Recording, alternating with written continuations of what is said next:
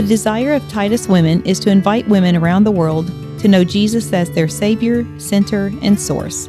May God guide and encourage you through this message by Beth Coppedge.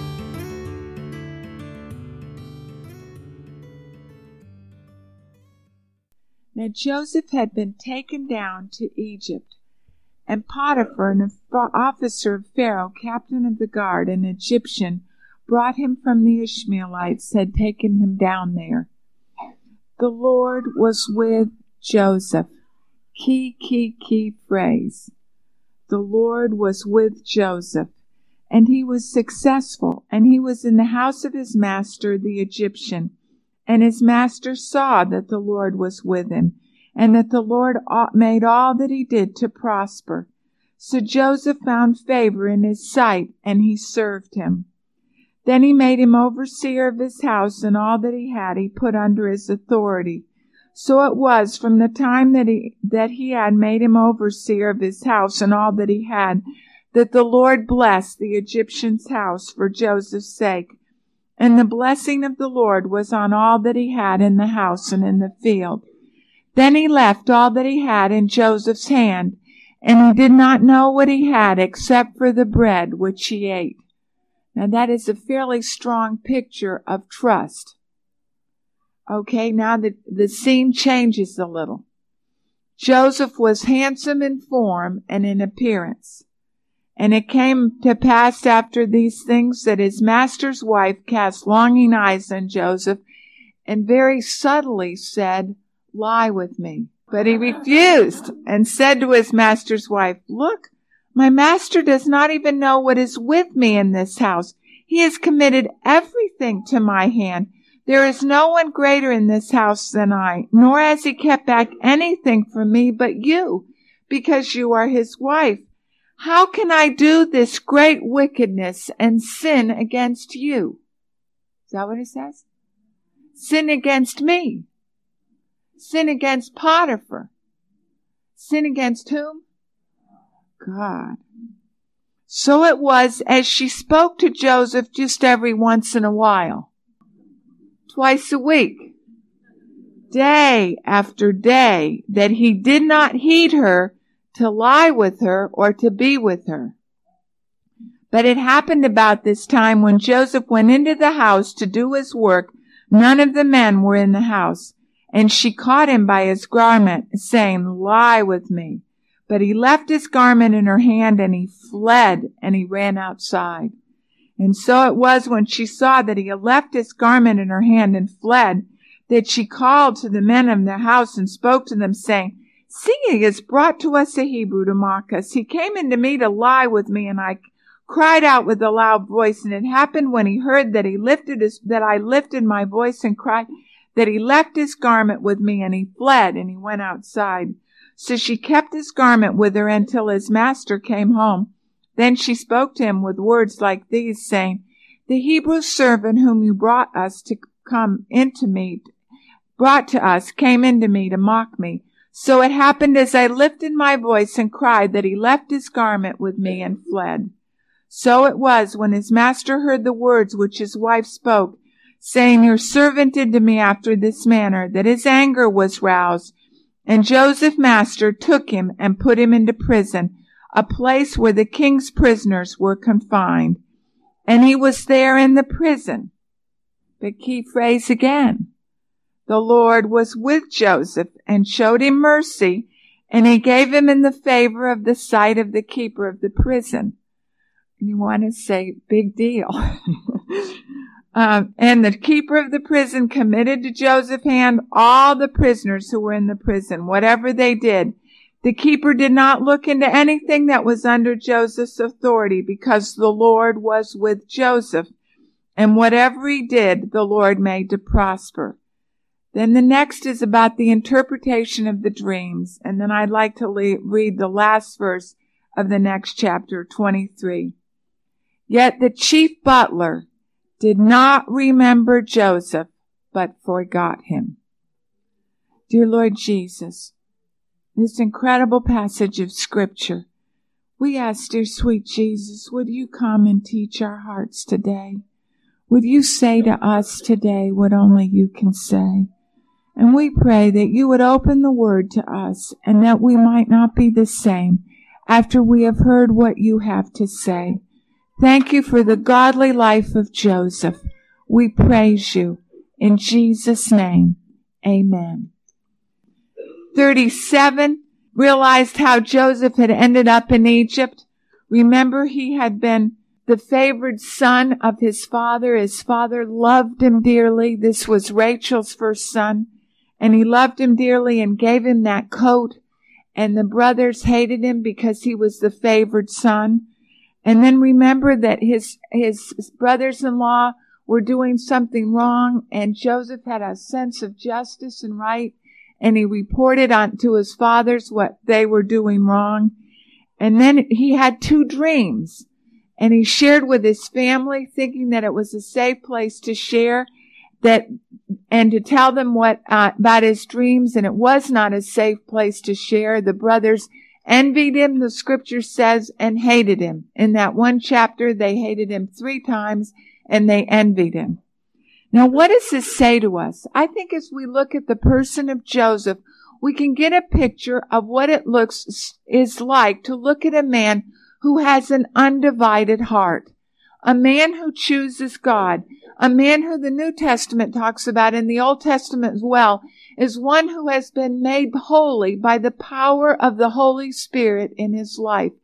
And we see it not so much as Scripture giving us accountings of Joseph's encounters with God like he did with Jacob at Bethel and then again at Peniel, but we see it in the fruit of this man's life. And you see it against the backdrop of incredible adversity, and still what comes out of Joseph's life is the sweetness and the presence of God. And I think what God is saying is he gives 14 chapters to this prince among men in all of Holy Scripture, is that God is able by the power of his Spirit to make you and I, men and women, holy. And that we do not have to live below the privilege that God, by the power of the blood of his own Son, has given us. We do not have to live less than that. God can holify us, even us. And we have talked about the life of Jacob. The chapter 38 that is an interruption in this story, so to speak, is Judah as he commits incest with Tamar. And you get against the backdrop of that incest and the backdrop of a man who can't wait to have his sexual needs met, you get the man Joseph. And I'd like us to look and just see some of the characteristics. Almost every chapter is a vignette dealing with some part of God's dealings with Joseph's life and how Joseph comes through it for Jesus' sake. And I think it gives us hope. If God can do that in Joseph's life, before there was Scripture, before there was Jesus died on the cross, before even the coming of the Holy Spirit, if God could do that for Joseph, there is not an excuse or reason that God could not do that in us. Is that not good news? That is good news. Now, what do we know? Let's look at some of the things that it means to have a holy heart or an undivided heart, and some of the things that it means not to. 1, if you and I have an undivided heart, Joseph had an undivided heart, I think even in chapter 37, but it did not remove from him youthful indiscretion and immaturity.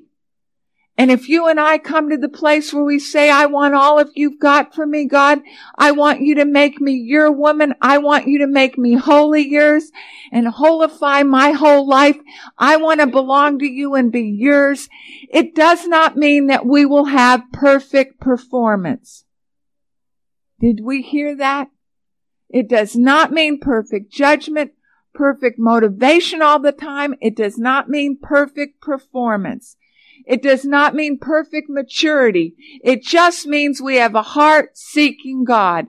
And there was youthful indiscretion and immaturity in chapter 37. His family wasn't a safe place to share. He didn't realize that. He didn't realize it, and he should have had more discretion. He kind of added fuel to his brother's own hurt and their own envy and their own anger. He wasn't old enough to know that. But God can use you and I even if we don't have perfect performance, and even if we fail and things don't work out, even though our hearts are right, God can still use that for His good and our glory. We can see this in our children. I remember one time I was reading in the backyard, and the kids were down. They were little. The younger two were little. And they were down for a rest period. It was like a summer afternoon or a Sunday afternoon. And all of a sudden, out of the back window floats a balloon. And looked, and he knew it had been Susanna's balloon. But he saw out the window throwing the sister's balloon out the window. So he got up and he says, "What are you doing throwing Sue's balloon away? That's not your balloon." And Al gave him a little lecture. And then after he finished giving him a little lecture, he goes, "Daddy, I wrote a note on the bottom of the balloon. Would you read what's on the string?" So he went and grabbed the balloon before it drifted off to the heavens. And on the bottom it says, "Dear Daddy, I love you with all my heart. You are my favorite daddy in the whole world. Love, Billy." Now, his motivation was pure, but it probably wasn't, he wasn't supposed to just send off his sister's balloon. But is that not how we serve Jesus? Now, then he said, "I am sorry. Thank you very much." There was not perfect performance, but there was perfect motivation of the heart. He was expressing to his Father his love for him. And that is what you and I can do. And when you and I, God fills us with His Spirit and sanctifies our hearts, and we kneel at little chairs here, we kneel at the altar, when God meets us and He fills us with His Spirit, it doesn't mean from thenceforth forevermore you will have perfect wisdom, perfect discretion, or perfect performance. Only God has that.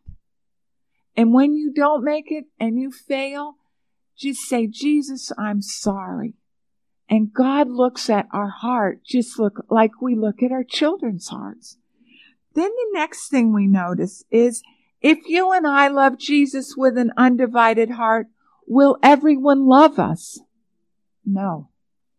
And in fact, if your heart is all God's, what will begin to happen in your life and in my life is that there will some that love you with a passion and are so grateful for what God has done in your life, because your presence near them draws them closer to Jesus Himself. But there will be some, just like the brothers, who hate you and envy you.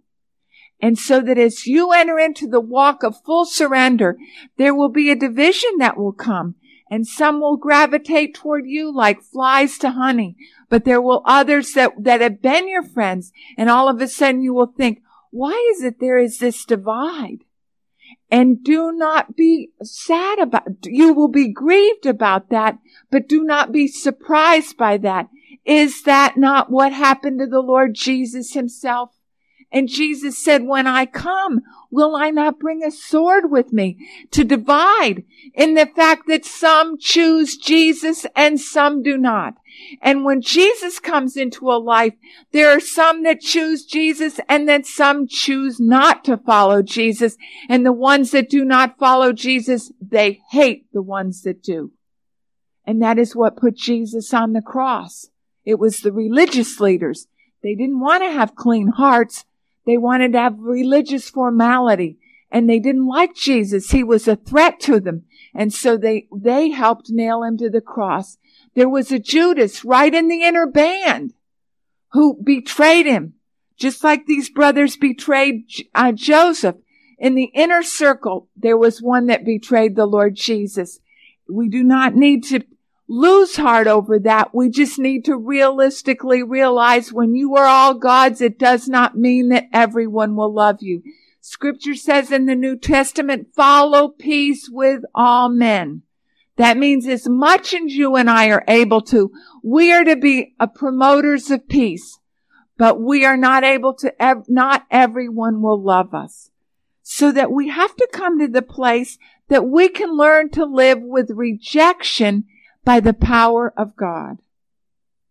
And that was an astounding new thing to me, and one of the most freeing things in my life, when I finally realized that if we walk with God, not everyone will choose to love us. And that you and I can do all that we can do, but there will some that have the right to choose, no, I just don't want to be your friend.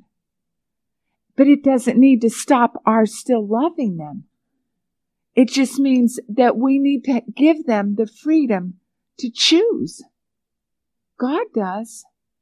And even if those that we long to have choose to love us and support us, do not, even as Joseph's family did not understand and choose to love him and support him, even if your family does not, you and I can live with the rejection of it as we nestle our hearts, broken though they may be, into the heart of Jesus, and let him fill that place that normally loved ones could fill, but they are not. Does that make any sense? If we take that rejection and say, Jesus, would you come and fill the hurt in my heart? And Lord, let me please you. I can't seem to please everybody else. Will you let me please you? And then when we stop trying to please everyone else and seek to truly please him. And then when we walk with God, he will not remove envy from those around us. And this, I got a sweet thing from one of our gals. Do you know, even among us, as God moves among our hearts, and we see how God begins to use one gal to do this and one gal to do that and another gal to do this, there can be envy in the body of believers. Why does God bless her and he doesn't bless me? Why is God using her and he isn't using me? Why, I wish she was doing such and such in my life. I'd like to sing. I'd like to run the tape sound system. I'd like to teach. Why is God just overlooking my qualifications? Remember the story of the little wormwood and where the devils were trying to tempt this very precious monk, Catholic monk. So the younger devils were all coming to the monk and they were tempting him with lust. They were tempting him with all the sins of rebellion. They were tempting him with drugs. They were tempting him with all these things. And they weren't having any success at all. So they took this case. They were going to fail. So they took this case to an older hellion. And they said, what are we doing wrong? He said, I know the ultimate trick. And so they all gathered round. This demon went to the monk's room, and the monk was at his prayers, very clean heart, seeking God. And the little thought came into his mind, put there by the evil one. Did you realize your brother, your own brother, has been made the bishop? And it threw him. Envy is not just a problem of Joseph's brothers. Envy is a problem in all of our hearts. Only Jesus can keep our hearts clean. And I think this helps. Listen to this. This is little. I realized then that all the flowers God has made are beautiful. The rose in its glory, the lily in its whiteness, don't rob the tiny violet of its sweet smell or the daisy of its charming simplicity. I saw that if all these lesser blooms wanted to be roses instead, nature would lose the gaiety of springtime. There would be no little flowers to make a pattern all over God's countryside. And so it is with the world of souls, which is God's garden. He wanted to have great saints to be his lilies and roses, But God needs others as well, saints that are content to rank as daisies and violets, lying at his feet and giving pleasure to God's eye. Perfection comes, our perfection, simply in doing God's will and being just what God wants me to be. Isn't that precious? So that we can let Jesus come into our hearts and he can make some of us lilies, some of us daisies, some of us roses, some of us hollyhocks, some of us daffodils. And then we don't say, well, I wish that I were other than I am. Jesus, let me be the very best flower in your garden that you have made me to be. And then we can rejoice when God uses one in one way and one in another. And so that out of our hearts there's not envy, but we sense I am part of who God made me to be, and my perfection and fulfillment comes in simply doing in God's will and being what God wants me to be. Okay. Having an undivided heart did not remove tremendous temptation from Joseph's path. And in this chapter, this pivotal chapter, this man who's been betrayed by his family, who's ended up being kidnapped, he's away from home. This pivotal chapter, it says over and over again, God was with him. Because Joseph was weighing in his soul, what am I going to do? Am I going to drink the cup of bitterness? Or am I going to trust God with the unexplained mystery of this suffering in my life? And so what we find is that he is bought and put into Potiphar's house, and there's no scene in Scripture about him wrestling through whether he would trust God or not. All we see again is the fruits of that trust. And what happens? He gives himself fully to being a slave. He does exactly what Colossians 3 says. He said he worked at it with all his heart. Whether he was a slave to Potiphar, or whether he was in the prison, or he was the exchequer of Egypt, he did it with all his heart. And so that what we find here is that Joseph was successful. The Lord was with him, and the presence of God was so real in his life that even the non-Christian Egyptian Potiphar knew it. And there was a sense of incredible trust that he put into the man's life.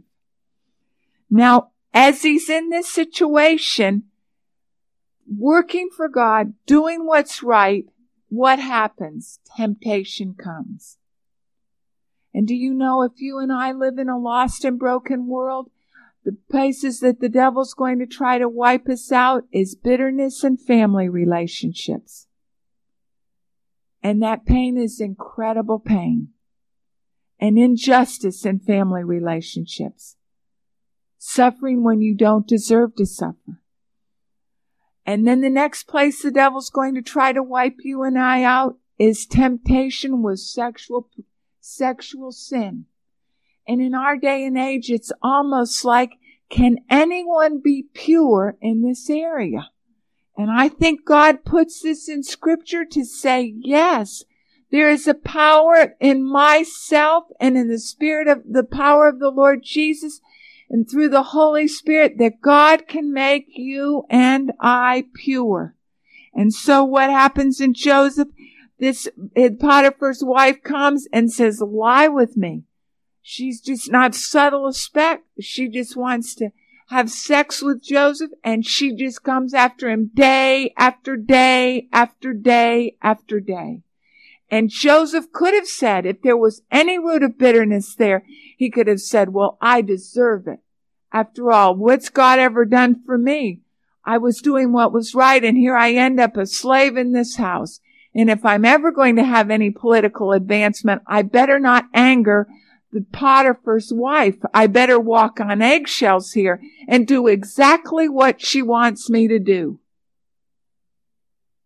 If there's going to be any personal advancement in my life at all, I better just sin against God, sin against Potiphar, sin against her, sin against myself, and just sin. And that is exactly what our society tells us today. And that is what exactly the non-Christian world and sometimes the Christian world says.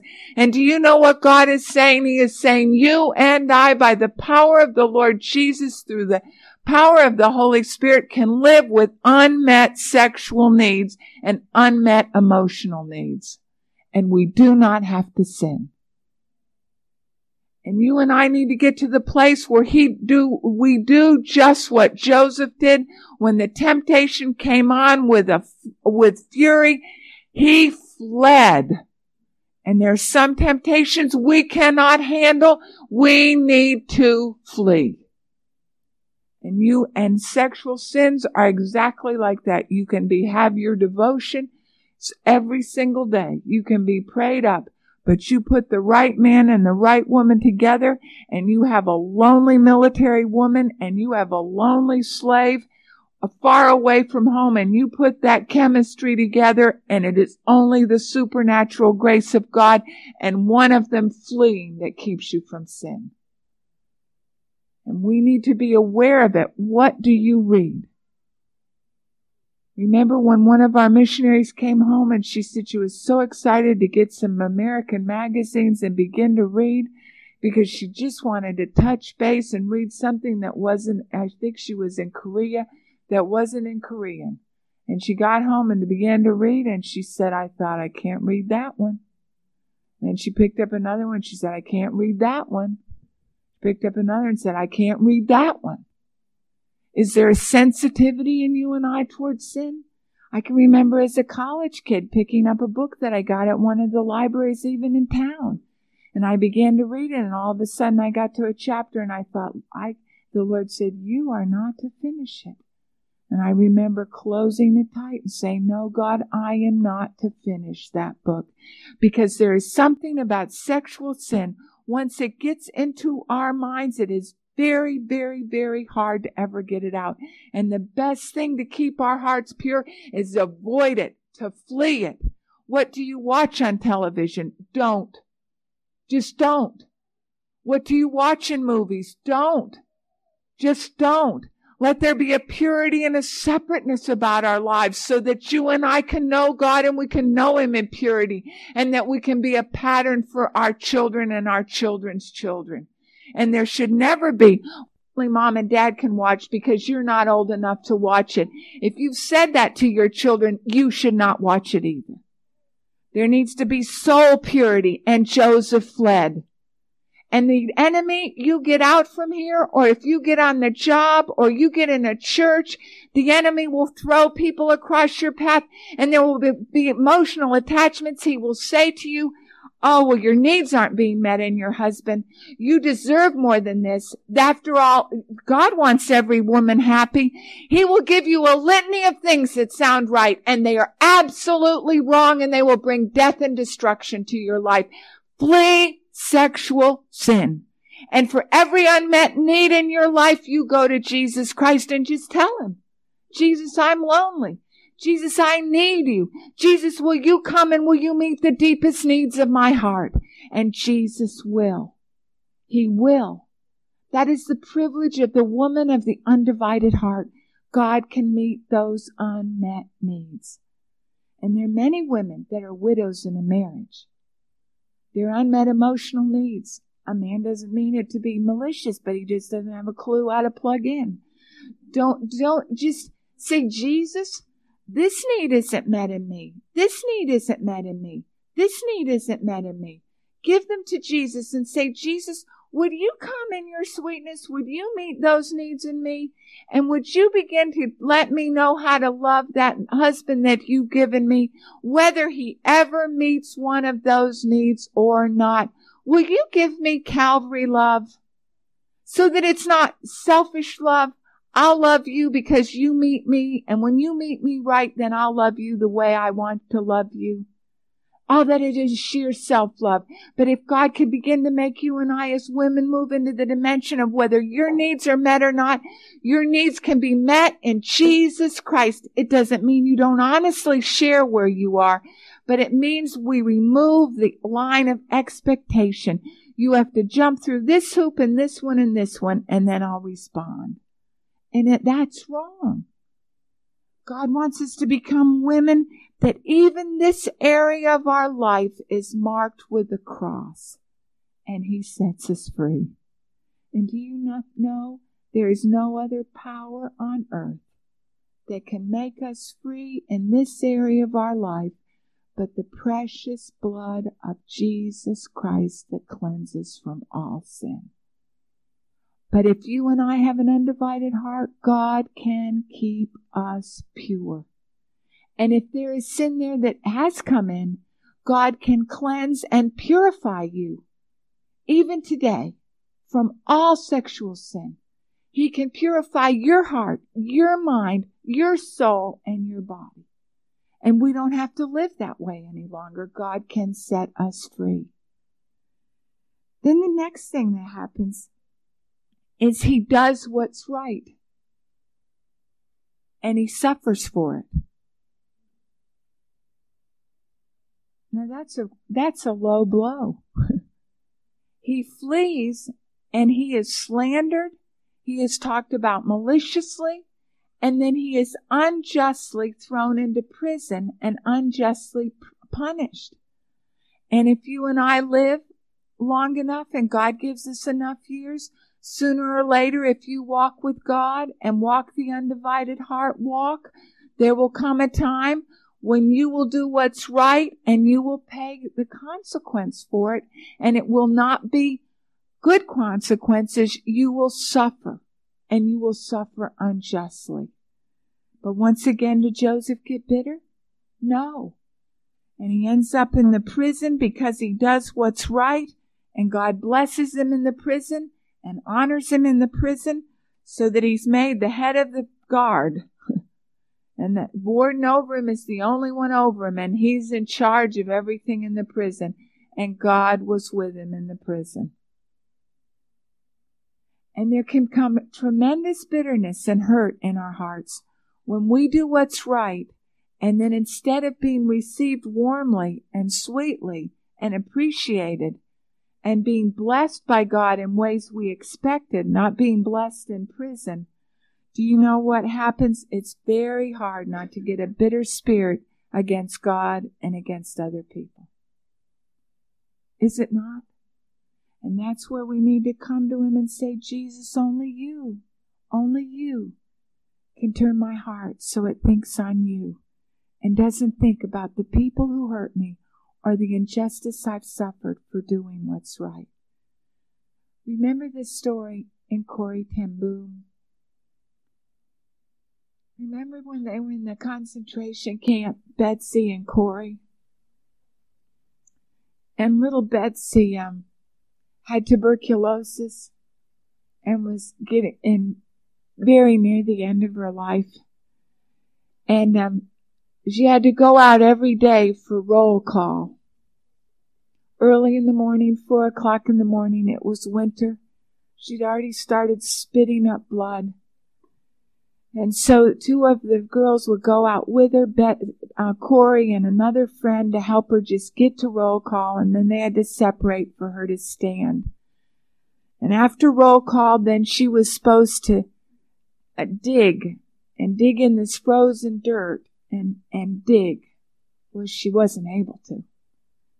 And so she'd try, but even to lift the shovel was very difficult, and just a little bit would get on it. Well, one day, after this excruciating roll call, and then they were put to work digging in the frozen ground, a guard came over and looked down at her shovel. There was very little on it, and began to harass her, say, "You are lazy," and then took a whip and just began to beat Betsy.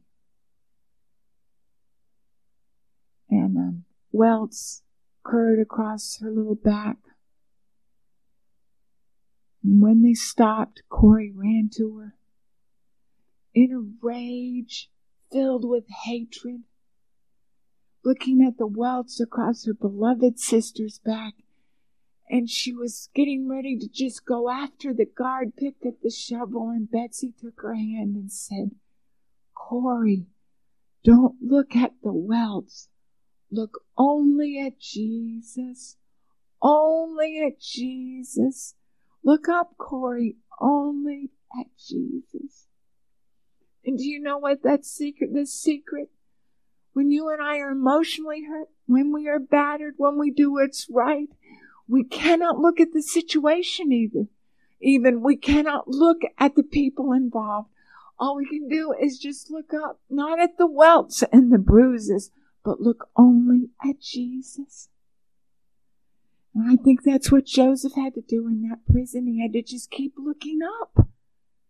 And even though he was trusted with the mystery of unexplained suffering, just like Job, he didn't fail. He kept looking only at Jesus.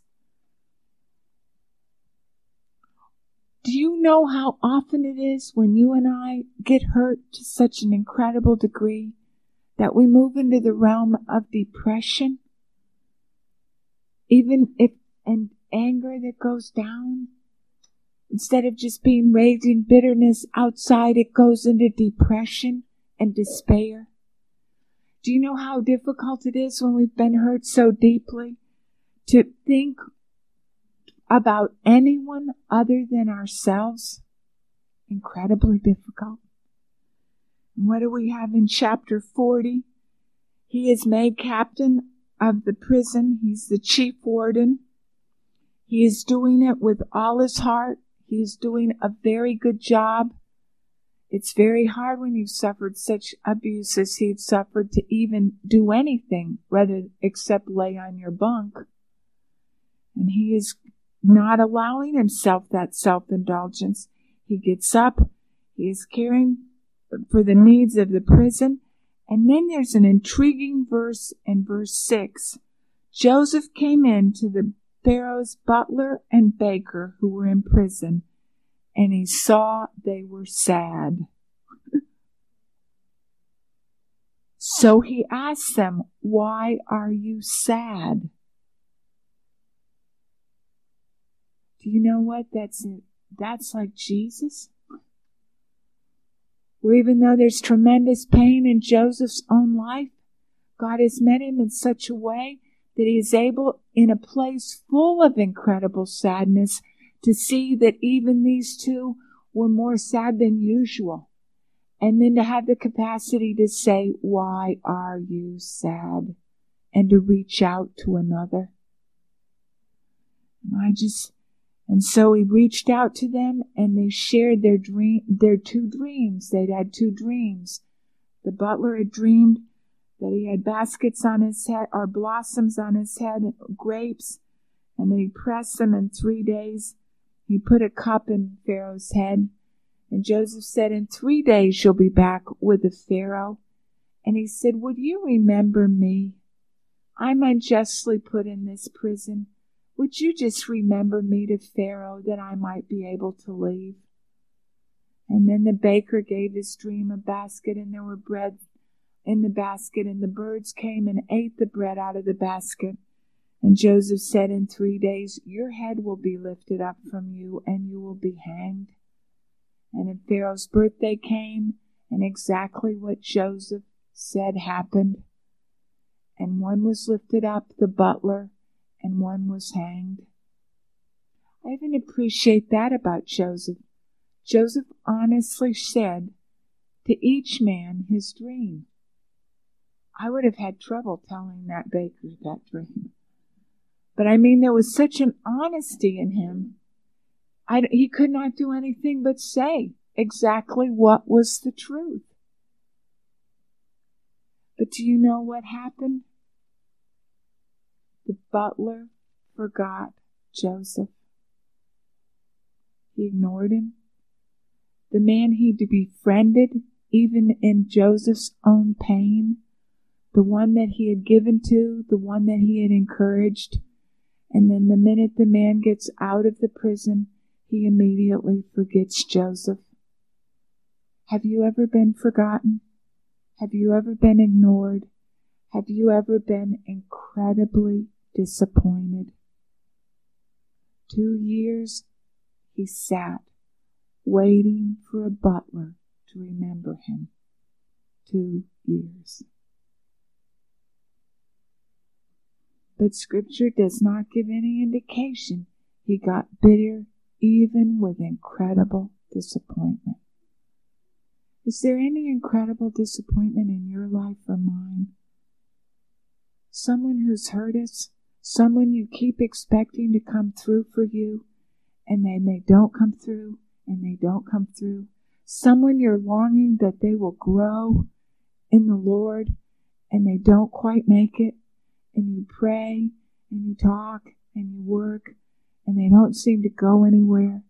And after a while, you get incredibly disappointed with them and even with God. Or you wait for God to break in on circumstances that are so painful and life that is so disappointing, and then God doesn't move in, and God doesn't move in, and there are things that seem hopeful, and then nothing happens, and years go by, and you live with incredible disappointment, forgotten. It's a very difficult thing. But yet God gave Joseph grace even to be forgotten, grace to be rejected, grace to go through temptation, grace to be forgotten. God gave him grace. Do you know what? I think and the end was not yet. It gets better. And do you know what? God hasn't got the whole picture in your life is not over yet. And God may allow, just like he allowed in Joseph's life, where he gave him a vision in chapter 37, a little inkling to that sensitive 17-year-old of what might be coming in his life. And then he gave him 13 years of the death of a vision. And 13 years he put him in the crucible of every kind of suffering imaginable. And when he finished with that crucible, what he had was a man after God's own heart. A humble man, a broken man, a man he could entrust with incredible power, and it wouldn't go to his head, a man that God could use. And do you know what? Some of you sitting here these days, God may have given you a vision, and yet you think, this isn't what I envisioned at all. We're going through incredible difficulties. Nothing in my life is what I thought it would be. God's allowing a cup after cup of sorrow for me. Why is it? And we need to not let go of Jesus during those times, not let bitterness or despair come in, but only seek his face and his presence and trust him with the mystery of unexplained suffering. Trust God. Do you remember the story, too, of Betsy in Corrie ten Boom's hiding place? She began to get a vision of a beautiful, beautiful house with inlaid floors, with beautiful grounds, with a big stairway, big, beautiful stairway going upstairs, with hardwood paneling all throughout and woodwork all throughout this beautiful home, with big floor-to-ceiling windows. And she told Corrie about it. And Corrie said, well, where is this vision? Is it in heaven? Oh, she said, no, it's here. And it's for when the war is over. We're going to go and we're going to take in people. And we're going to be part of their healing. And they're going to come to that house and God's going to heal them. And another day they had roll call. Remember the story? And one of the women in the roll call was simple-minded, and she soiled her pants while she was standing in the line. And the guard came over and beat her mercilessly until she was a little clump on the ground. And Corrie began to cry. And she said, oh, Betsy, when we get out, we'll fill that home with those people like we did before the war, the ones that are simple-minded, the ones that are broken, the ones that have no one to care for them. And Corey looked at Betsy, and she said, Betsy looked at Corey and said, when we get out, we will fill that home with them. And she was looking at the guard.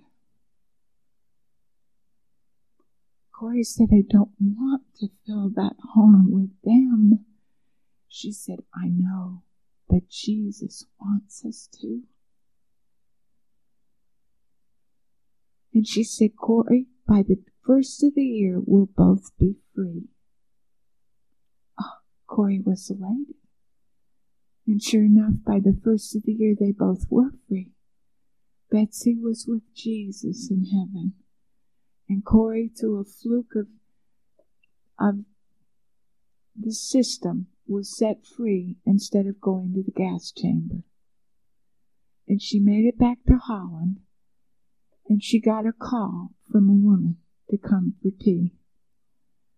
And she went to the woman's home, and she said, entered into the grounds, and she said, I've been here before.